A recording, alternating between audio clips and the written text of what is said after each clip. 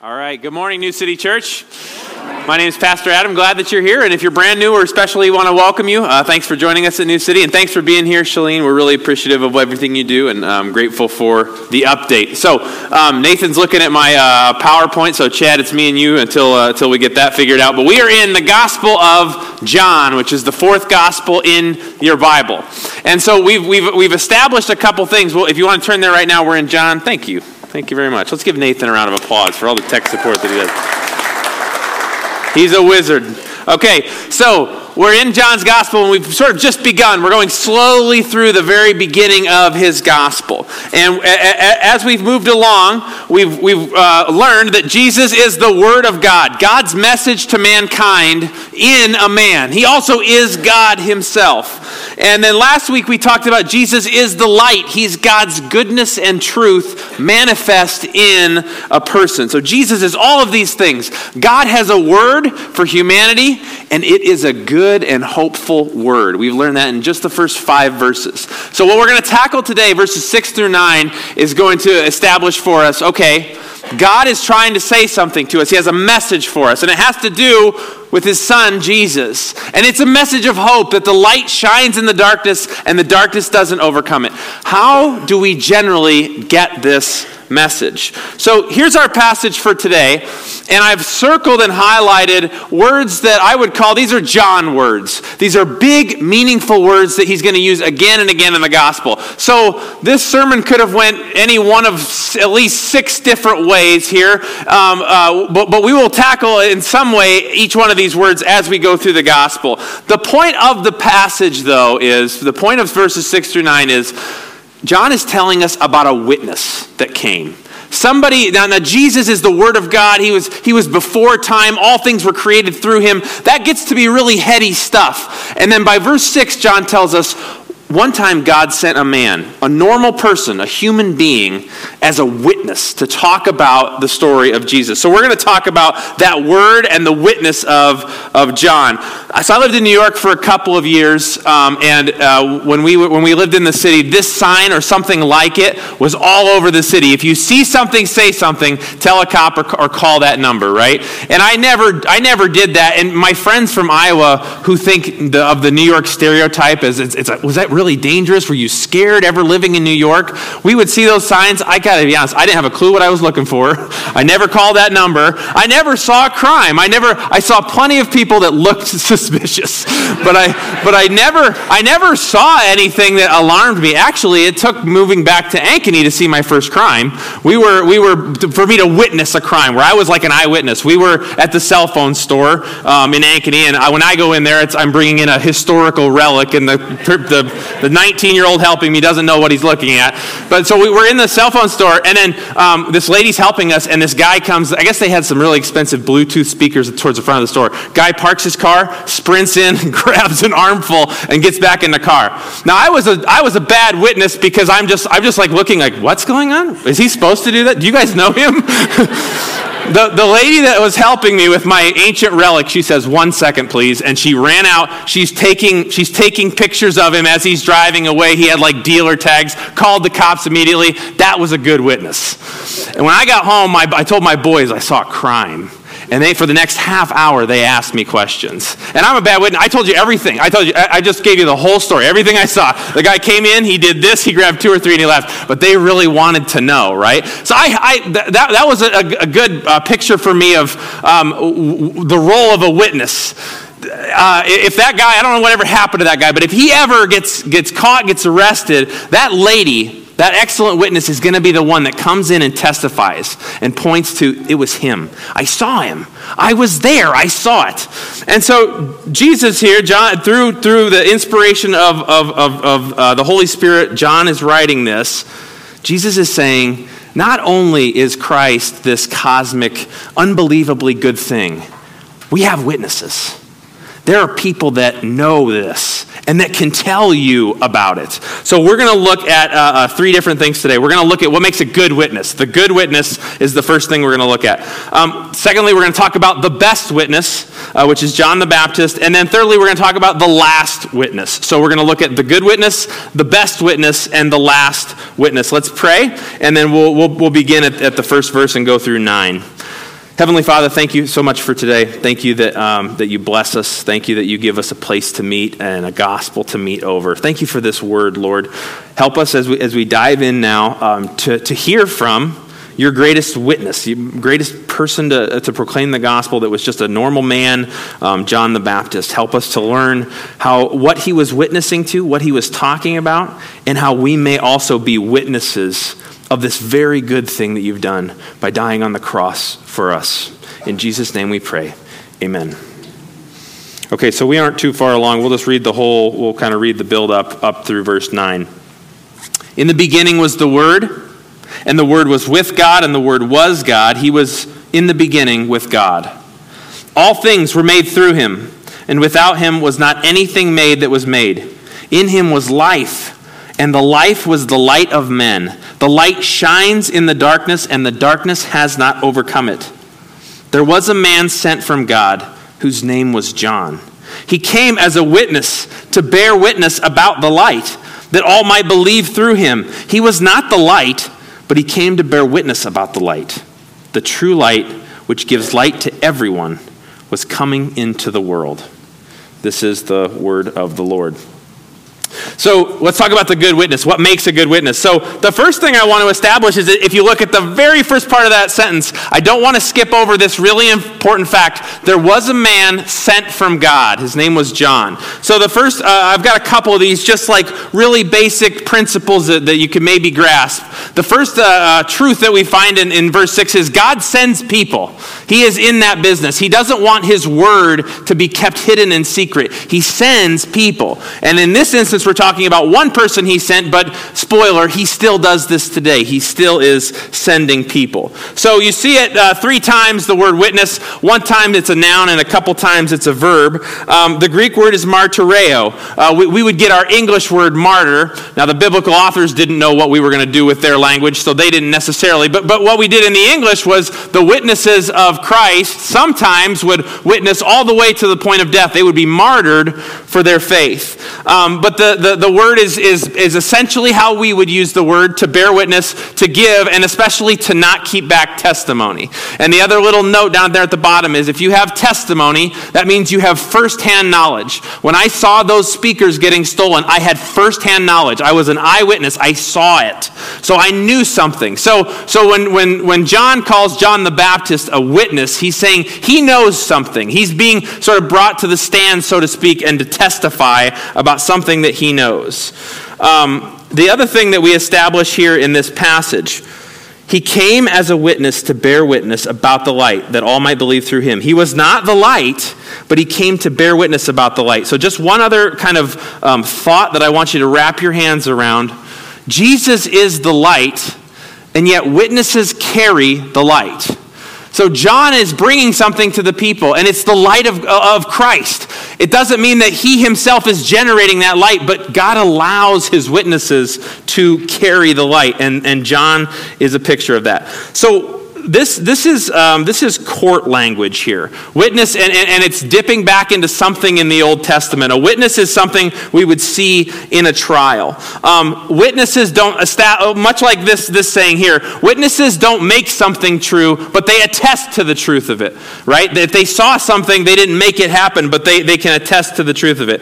Now, the reason he's using this witness language is because in the Old Testament, the laws that Moses had for the people, you could not bring about an accusation, and especially a capital punishment accusation, without 2 or more witnesses. And you understand the reasoning behind that. Some guy could just hate some other guy, and he says, hey, he stole my whatever, or he did this crime, and there's no other witnesses, and it's just he said, or she said, he said, or whatever. So it was a very wise, simple principle. On the evidence of 2 witnesses or of 3 witnesses, the one who is to die shall be put to death. And this is talking about capital punishment, but that's true with other accusations. Deuteronomy goes one further, and I think this is wise also. We're not for the stoning of people for capital offenses, but this is what the law was back in the old days. The hand of the witnesses shall be first against him to put him to death. So if you do come up and testify and say, yes, I saw him do the evil thing. Yes, I saw him do the thing that is punishable by death. Then the judge will say, okay, here's your rock. You start us off. So the witness not only is called in to testify to the truth, tell us what happened, the witness is also called to take a side based on the truth, not who do you like, what do you want to happen. When you go up on the witness stand, you are making your claim, making your stand either guilty or innocent. And you can do this in the positive way too. There's character witnesses where people come up and say he would never do something like that. I've known him all my life, etc. This makes its way into the New Testament. 1 Timothy 5, do not admit a charge against an elder except on the evidence of 2 or 3 witnesses. So this provision is something still baked into the church that's supposed to protect leaders, because maybe one person can get sideways and make an accusation, but once you have 2 witnesses, then that goes away. Then somebody has seen something that needs to be taken care of. So that's what it was like in the Old Testament and moving into kind of the beginning of the time of Jesus. But this word witness, I'm going to spend a little time here because I want us to just grasp the concept. It's not too far different from how we would think of it today. Witnesses in trials today. So here's a civics lesson in 30 seconds. So our legal system is far more complicated than what they had in the Old Testament. And when it comes to laws and criminal justice, you've got the 3 branches of the federal government that makes the laws, enforces the laws, interprets the laws. They have their different roles. Then we also have something above us at the state level that would do the same thing, makes the laws, interprets the laws, and then down at the local level, you have your police force, the detectives, the people that come onto the scene of the crime right away. Then in the middle is your courts, and then it's corrections, people who handle the people who are going through the trials. So if you're a witness, you've got this whole legal system around you, but you really only intersect with that bottom one. You're a witness in the court of law. And even in the court of law, you're not the only player there. There's the judge, the defense, the plaintiff, the jury. There's people watching, right? You occupy a very, very small part of the criminal justice system if you're brought in to be a witness. So on the one hand, a witness has a very small job. If you were called into court to be a witness today, and you started saying, I don't think we should have a law, they would say, objection, Your Honor. That's their job. We didn't bring you in to tell us what you think the law ought to be. Or if you said, I think he should rot in jail as a witness, they would say, objection, Your Honor. The witness is not called in for the punishment part. That happens later. I think he's guilty. Objection, Your Honor. That's not his decision to make. That's the jury's decision, right? So when you think about it, the role of a witness is beautifully simple. You're not there to talk about what ought to be, the law, that sort of thing. You have been brought in to tell us what you saw. Testify to the truth. What did you see? Point your finger at the person in the courtroom that you saw do the thing. Was it him that stole the speakers? Or is it him or her that you're vouching for? You were with her on that night and you know that she couldn't have committed the crime because you were with her and she was never out of your sight, right? There's a beautiful simplicity. There's a lot of things as a witness you don't have to worry about. But on the other hand, it's a major, major important role. It's incredibly important because if you go in there and you saw something and you say it, that could be it. That's what we needed. We know the truth is out there somehow, but we brought you in to validate it, to be an eyewitness to it. So there is a historical context to what a witness is, and the Hebrew Bible talks about it. It's not a whole lot different than what we would talk about, how we talk about witnesses. Bring them in, tell us what happened, tell us the truth.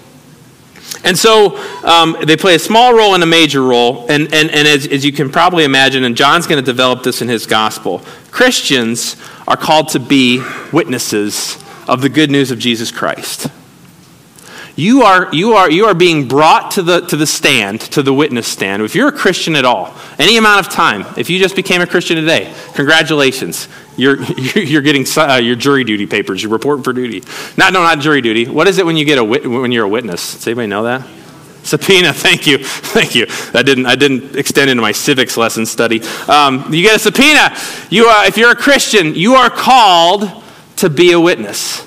And the analogy or the word that John uses, it actually fits really well, doesn't it? If you're a Christian, you are not called in as a witness to pontificate about what ought to be or what not ought to be. You are not to make judgments about any one person or anything like that. When you're called to be a Christian witness, you're called in to come in and tell us what you know.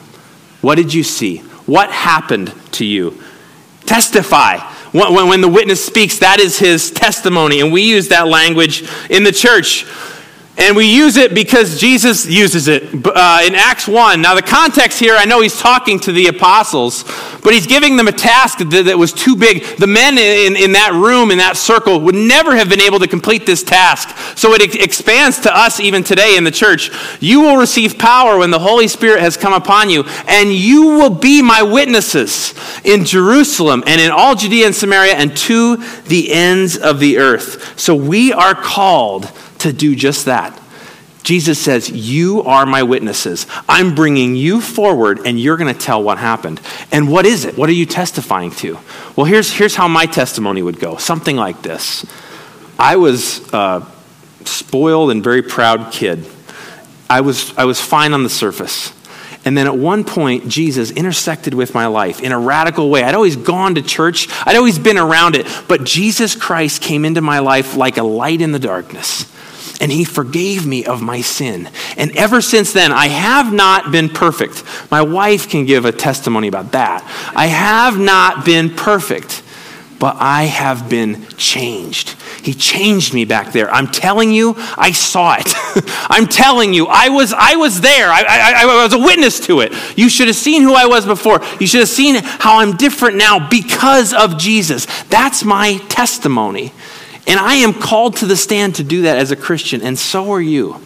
And I'm not talking about at all yet about giftedness or, well, I don't really feel as though that's what my particular place in the church. Jesus calls us to be witnesses to him. This is the gospel. What has happened to you? What did you see? And so here's another just little truth that I want you to grasp onto. And this is really important. It might be controversial to some of you. Christians who witness are not radical Christians. They are consistent Christians. So I'm talking about something that's probably a little uncomfortable for some of you, because I would guess maybe some of you do have a faith, you love Jesus, but if I asked you, how is it going with sharing Jesus with others, you'd say, oh, Pastor, don't talk. I would love to not talk about this. I would love to have you not ask me these questions, right?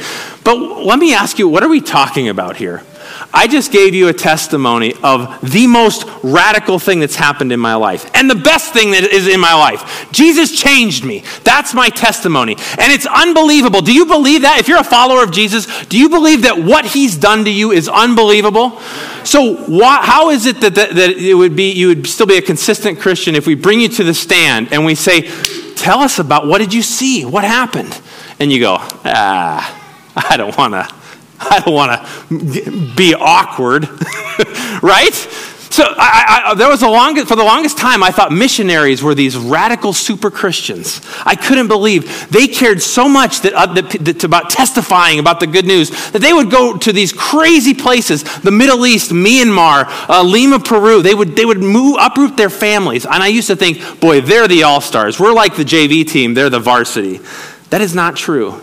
And missionaries hate it when you talk about them like that. You know what they are? They're consistent. They saw something. Something happened to them. And when they walk up and they're on the witness stand, they are not ashamed to talk about it. Let me tell you. You want to know what happened? Jesus changed me. And that's what a witness is. A witness is just called upon to tell the truth. What would make a bad witness is if you overstep, if you do take on the role of the judge or the legislator. That's not your job. That is not your job. Your job is to tell what happened, to tell the truth. But the worst crime you can commit as a witness is to walk up to that stand and just say nothing. I'd rather not comment. Or say what you think the jury wants to hear. No, that's not your job. What happened? Just tell us what happened. Speak simply. The Apostle John spoke in very simple words. We can do the same. That's what a good witness does. They go up and they tell the truth and they make their stand. I am for Jesus because he changed me. Let's talk about the best witness ever. This is John the Baptist. This is one of my favorite paintings ever. I actually got to see this in the Louvre. Leonardo da Vinci painted it. I like it because he's, John the Baptist is kind of like a rascally character, and he just kind of looks like a rascal. He's pointing to God. He's like, I don't know, ask him, that's just, I just like that painting. So anyway, so this is John the Baptist, and he is the best witness ever. And how do I know that? Well, you know, I'm not going to give you his whole biography. You know about John the Baptist, many of you. His birth was miraculous. His parents were too old to have a baby. It said he would be filled with the Holy Spirit from early on. He ate locusts and he wore camel hair, and he was out in the wilderness, out of the Jordan River, baptizing people, calling them to repentance. That's his biography in 20 seconds.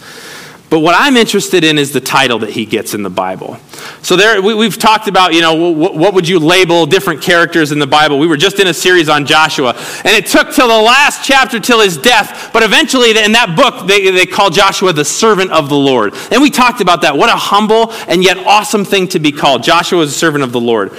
Moses, I would argue, had a little bit better title on him, or a little bit better one line on him. At the end of his life, it says there was no one like Moses. He knew God face to face. Wouldn't that be awesome to have somebody say about you when you die? Nobody like him. He knew God. He was with God. He interacted with him. I would say David does him one better. David is called the man after God's own heart. What David wanted and was passionate about, God wanted and was passionate about. Isn't that an awesome title? So I'm ranking them here. Joshua's good. Moses is better. David's is great. This is what Jesus Christ said about John the Baptist. Truly I say to you, among those born of women, there has arisen no one greater than John the Baptist. Yet the one who is least in the kingdom of heaven is greater than he. So the goat debate is over.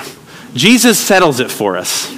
He just said it. He just said, of everybody that's ever been born, now he's excluding himself there, we presume, anybody that's ever been born, John the Baptist was the best. No one is greater than him. Wouldn't that be cool to have Jesus say about you? Like you meet him and he's like, you're the best one we ever made. Jeez, I was a church planter in Ankeny. I wouldn't have guessed it. But he's not going to say it to me because he said it about John the Baptist. No one greater than him. Why is that? We don't have near as many stories on John the Baptist as we do Moses and David, and not near as many hero stories. If you compare him to other major New Testament, we don't have as much on him as we do Joseph. Other major New Testament characters, it's not a ton. There's some. We know a little about John the Baptist. Here's why I think Christ calls him that. And it's part of Da Vinci's painting. That man is always on the witness stand. Always. Go through, this would not take you long. Go through in any time in the four Gospels where John the Baptist is talking or is doing something. What is he talking or doing about? He is constantly, consistently, focus of his life, witnessing. He came as a witness. He was not the light, but he came to bear witness. John bore witness. This is the testimony of John. John bore witness. He who is with you, to whom you bore witness. You yourselves bear witness that I said, I'm not the Christ, but I have been sent before him. And then in John 5, this is a perfect picture of who John is. John the Baptist, that is. You sent to John, and he has borne witness to the truth. He was a burning and shining lamp, and you were willing to rejoice for a while in his light. You remember that? Jesus is the light, but witnesses carry the light. And when they describe, how would you describe John? A big old lamp. He was carrying the light. He was always a witness. He was always testifying about God. And so one of the interesting, it's a little footnote, but it really is important. When John the Baptist is talked about in John's gospel, John the Apostle's gospel, he is never called the Baptist. John does away with that title. He's essentially John the Witness. That's how John the Apostle would look at John the Baptist, the greatest man ever born of a woman. He was a witness. He was constantly pointing to Jesus and talking about him. And that's why he's such an important character. For 400 years, God was silent. He wasn't speaking to the prophets. He wasn't speaking to Israel. And then he shows up. And what's he do? He testifies. I know what I've seen. The Messiah is coming. You need to repent. You got to change.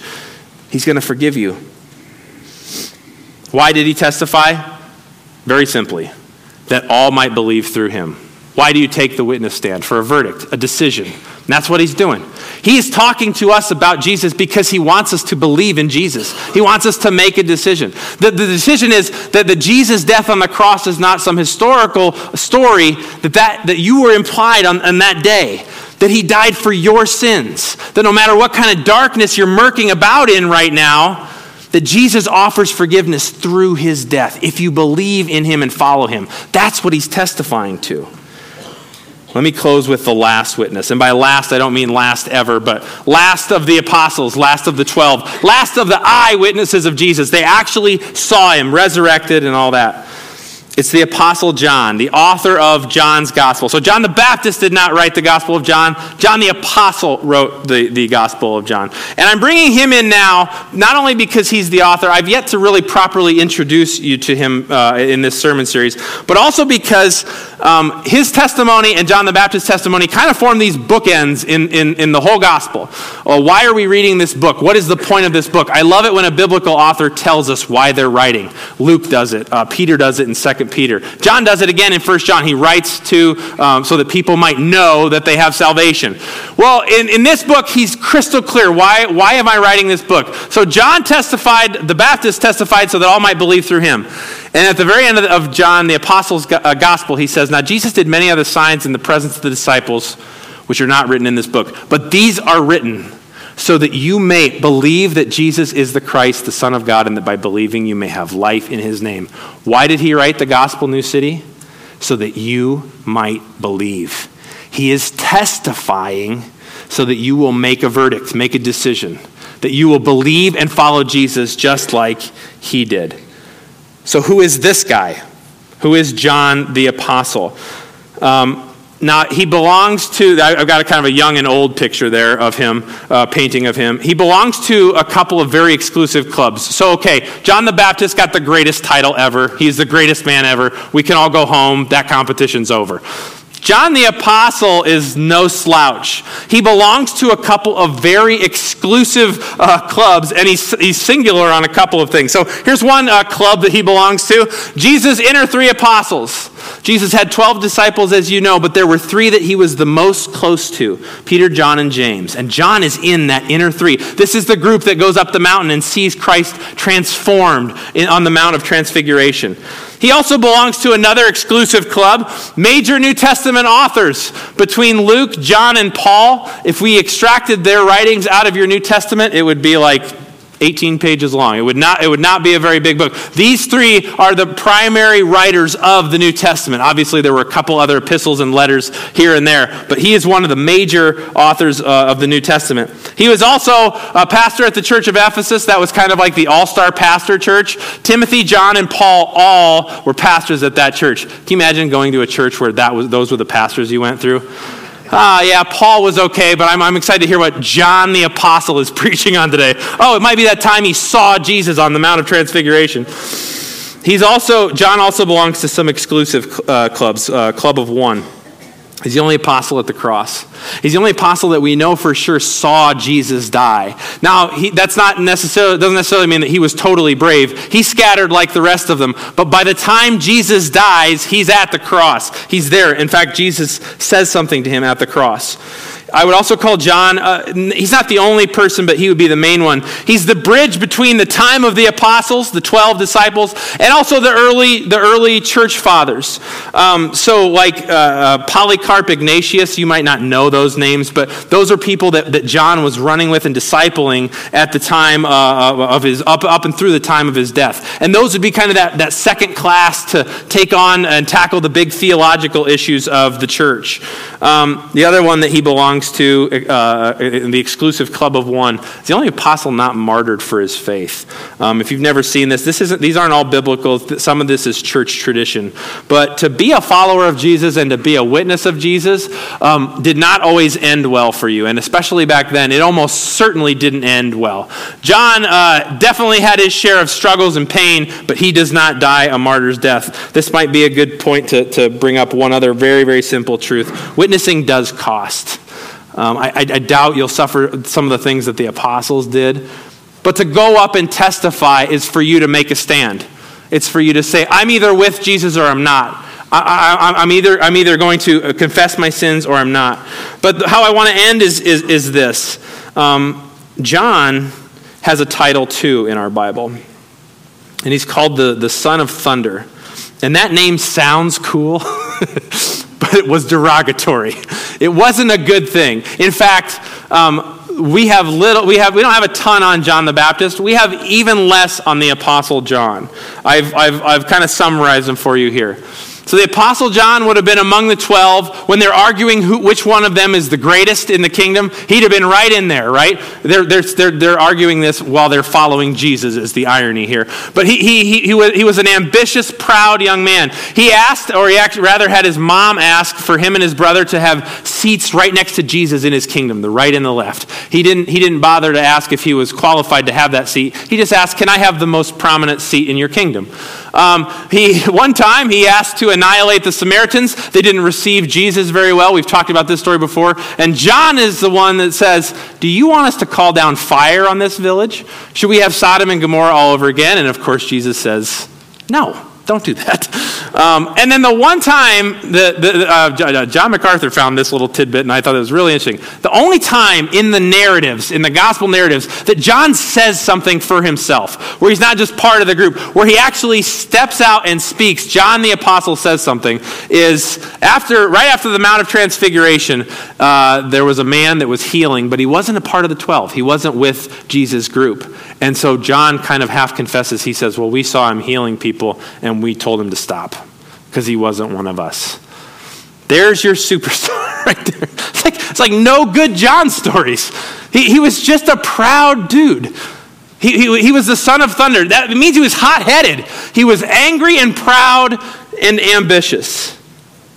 And that's his only quote. "Well, we told him to stop."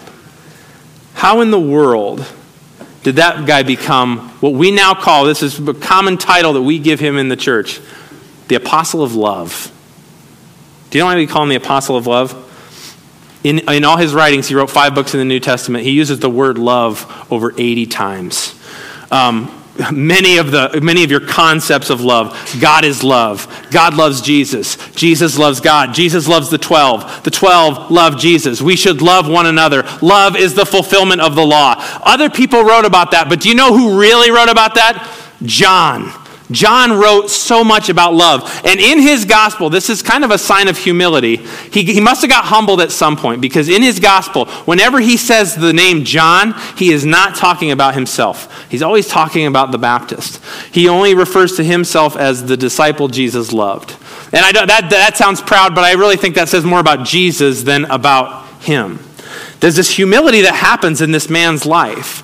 He's the only biblical gospel writer that gives us the great humble story of Jesus washing the disciples' feet on the night that he was going to be betrayed. He doesn't even show up in his own gospel until chapter 13. When he wrote the story of Jesus, he was not the hero. So here's my question. How did the Son of Thunder, the arrogant, ambitious, proud John, young John, become the Apostle of Love? You know how it happened? He witnessed something. He saw something. Something happened in between those two. Oftentimes in paintings, John either gets depicted really young or really old. The reason is because he's the last apostle to die. He lived a really long time. This book that we're reading was written in probably 80 AD. So this is well after Christ has been crucified. What happened between the Son of Thunder and the Apostle of Love? Jesus happened. He met Christ. You know what happened after he said some of those really stupid things? He evoked in Jesus one of the most famous things he ever said, which is, "The first shall be last and the last will be first." And then he grabbed a kid and he put him on his lap and he said, "Nobody comes to the kingdom unless he comes like a little child." He was preaching to John. And it changed him. John witnessed something, and he's writing this gospel because he wants to testify. John the Baptist was full of the Holy Spirit from the beginning. Let's say he's like a person that gets saved very young in their life. John the Apostle didn't get it. He was walking with Christ, and he didn't get it. He didn't understand. He was still proud. And then God changed him. And he saw the change, and he's testifying. He's saying, "I am writing this so that you will believe. I'm on the stand. I'm siding with Jesus. He can change you. He has transformed me from a son of thunder to the apostle of love." You know what specifically transformed him? We don't get this. We don't have a diary where John says, and it was at this moment that I knew. But you know how he was the one apostle at the cross? Jesus looks at him at the cross, and Jesus only says 7 things on the cross because he could barely breathe. He looks at John and he says, take care of my mother. So Jesus, as he's dying, thinks about what's going to happen to Mary, who's getting older, when he dies. And he turns to this arrogant son of a fisherman, this proud young man, but he knows that he's going to change. That he is witnessing right before him, up there on the cross, the means by which he's going to change. He's going to believe in that cross, and he's going to be forgiven, and he will be known, marked by his love. And he says, I would love for you to take care of my mother when I'm dead. That's what a witness does. They testify to what they have seen. So here's my last question for you. God sends people. Does that apply to you? Do you have first-hand knowledge of what Jesus can do in a person's life? You're not the light. You're not the word. You're a normal person. That's exactly how God does this. He brings up normal people to testify. Here's how you can do it. Just tell what you saw. Be a different person than the people who are around you and tell what you saw. We're all called to be witnesses. And also, by the way, here's the last note, I promise. We are all also, those who follow Jesus, those who look to the cross for forgiveness, we all can in good conscience say, we are the disciple, the follower that Jesus loved. Can you say that? Can you say that? Tell somebody. Testify. Let's pray. God, thank you for your word. Thank you for this truth. Thank you for the example, 2 examples of people who were constantly testifying, pointing to you. Lord, we get so fearful of how we'll be perceived. We don't want to be awkward. We don't want to be discriminated against. We would rather just keep to ourselves. But God, my prayer is that me, starting with me personally, but that everyone in this church who knows you, who's been at the cross, who's seen it, who's known the change that you can bring about, Lord, I pray you would give us a bold witness. Help us to testify.